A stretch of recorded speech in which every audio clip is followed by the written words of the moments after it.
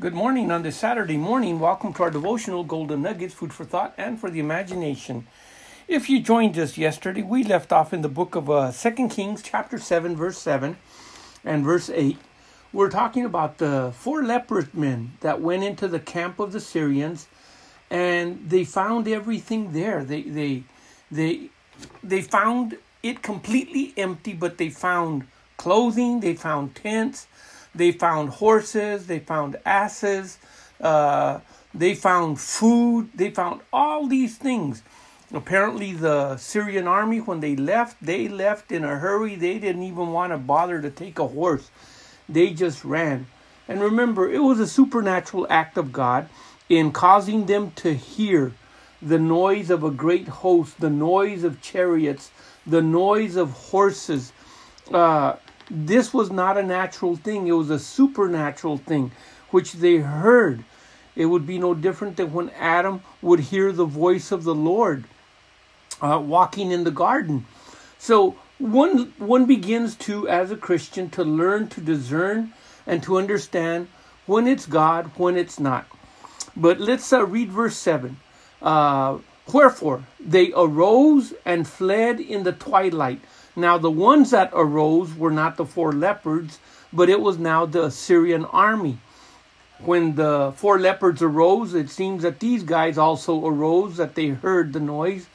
The 4 leopards had made a decision that they were going to surrender to the Syrians. And I go, if we get killed, we're going to die anyway. But God was already behind the scenes working. And that's one of the things. Unless we keep our eyes on the promises of God and on the invisible, then the visible will alter our destiny so that it is not fulfilled to fulfill God's will.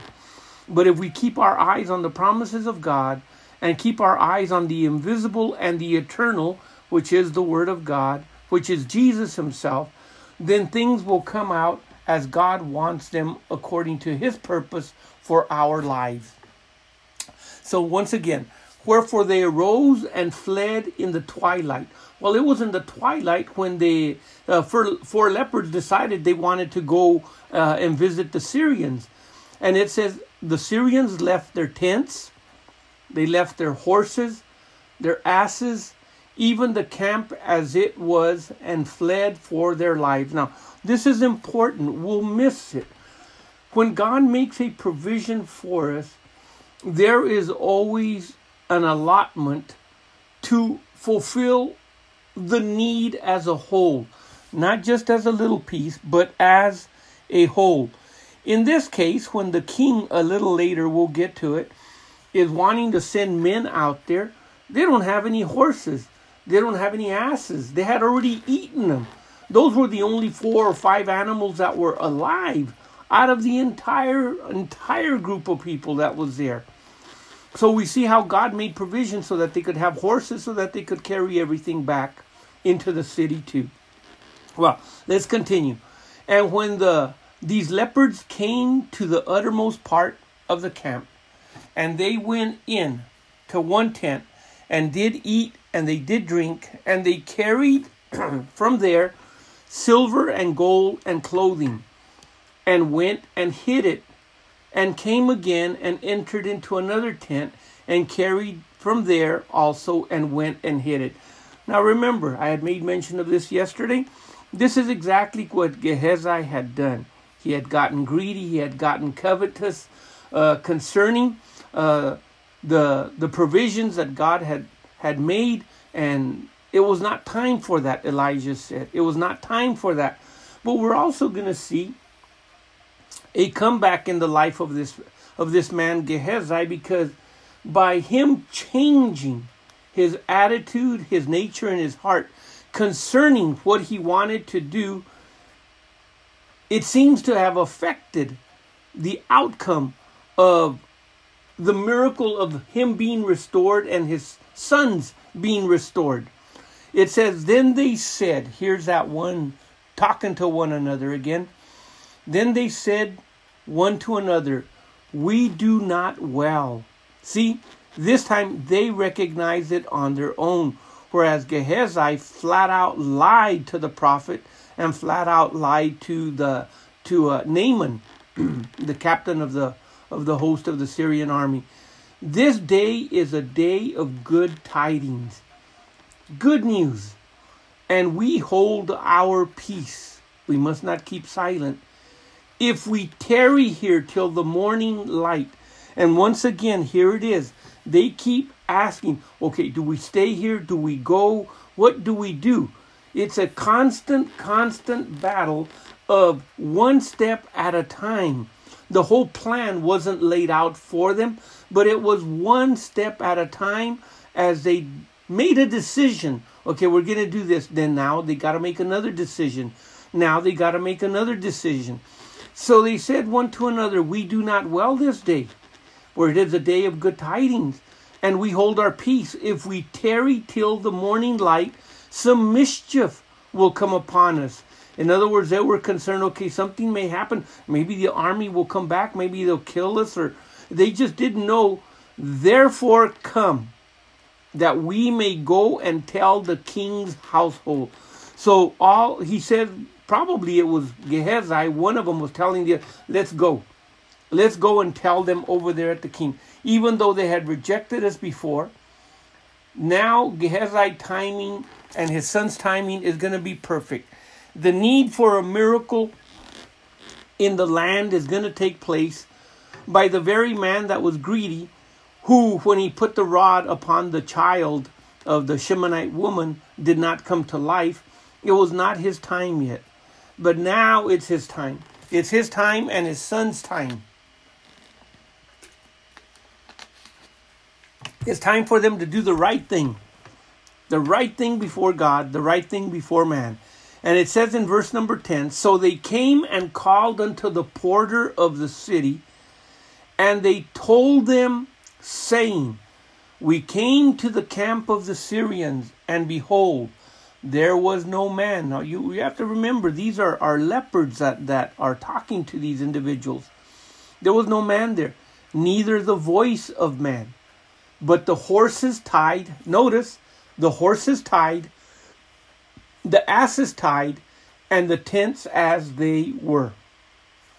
It's almost like the Syrian army came during this time of the most extreme part of the famine, just to be used to provide for the people of Samaria, wherein they thought it was going to be the end of them, because they were already eating their own children.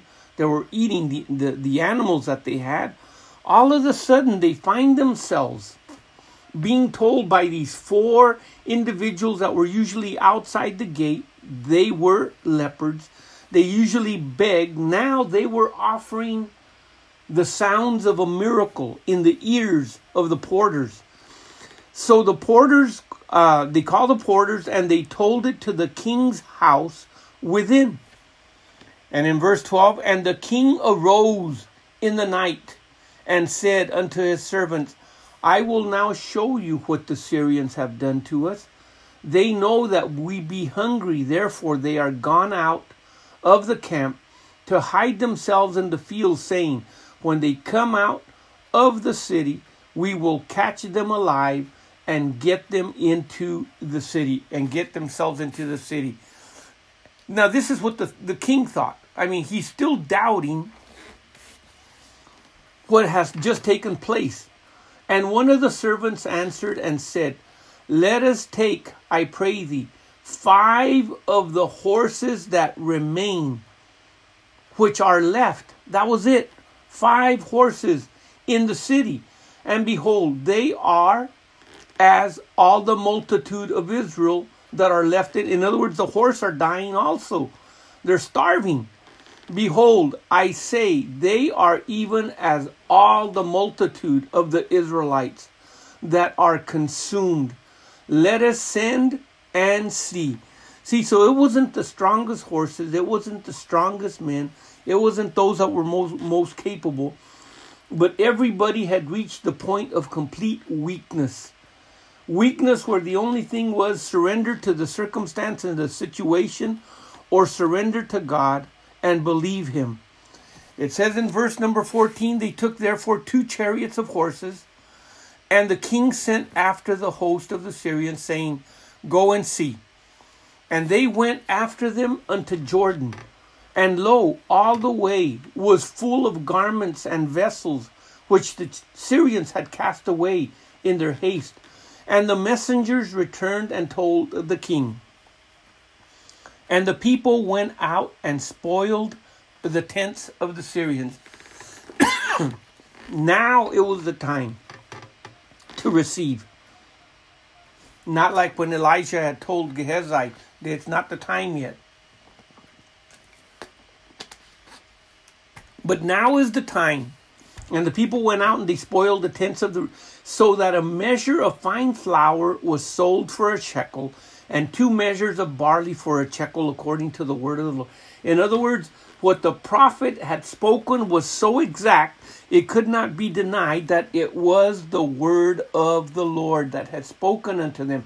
In other words, he was in complete contact with God, and he knew that he had received word, and he gave that word so that the people would know what to do. And the king appointed the Lord, upon whose hand he leaned, to have charge of the gate. This was the individual in verse 2 that we talked about, that Elijah tells him, you're going to see it, but you're not going to get to eat of it. And of course, this would go in line with, you cannot see the kingdom of God unless you're born again. You have to be born of the Spirit in order to enter it, to partake of it, to see it, to taste of it. When the scripture says taste and see that the Lord is good, literally there is a tasting that takes place. Well, this man was not going to taste. He was not going to eat, even though he saw and he may have heard, but he was not going to be a partaker. And many people see miracles. They hear the word of God, but yet they never enter in, and they never truly see the kingdom of God as it is prepared now here on earth for those that are believers. Now, there is the kingdom that is going to be manifested when Jesus comes. But right now, the kingdom of God is invisible. The kingdom of God is at hand. The kingdom of God is within the believer. And it says in verse 18, and it came to pass, as the man of God had spoken to the king, saying, 2 measures of barley for a shekel, and a measure of fine flour for a shekel shall be tomorrow. I mean, even to the very minute or an hour of the day, tomorrow, about this time in the gate of Samaria. And that Lord answered the man of God and said, now behold, if the Lord should make the windows in heaven, might such a thing be? And he said, behold, thou shalt see it with thine eyes, but thou shalt not eat thereof. And so it fell out unto him, for the people trotted upon him in the gate, and he died. In other words, because they were in such a hurry and in such a haste to be able to get, they wanted to make sure they didn't miss out. But it was so much in abundance. But notice, it wasn't just the food that was provided. So now that there was so much of it that you could buy it for just, I'm going to use the word for pennies. But it was the horses and the asses and the tents and the clothing that God also provided them. They weren't wanting that, but that's what they got also. And that is how good the Lord is. Peter lends Jesus his boat. And then all of a sudden the boat is filled, and then others have to come and help, and those boats are filled and those boats are sinking. All of a sudden they realize Jesus borrowed the boat for a little bit, and look at that. We got recompense way above and beyond. It's because of grace, not because he deserved it, but because God is God and he is truly Jehovah Jireh, our provider. Consider today a lot of what we have said, for food for thought and for the imagination. But until then, keep looking up. Our Lord Jesus Christ is coming soon. Our redemption draws nigh. But until then, be blessed and truly blessed in his mighty name. Amen.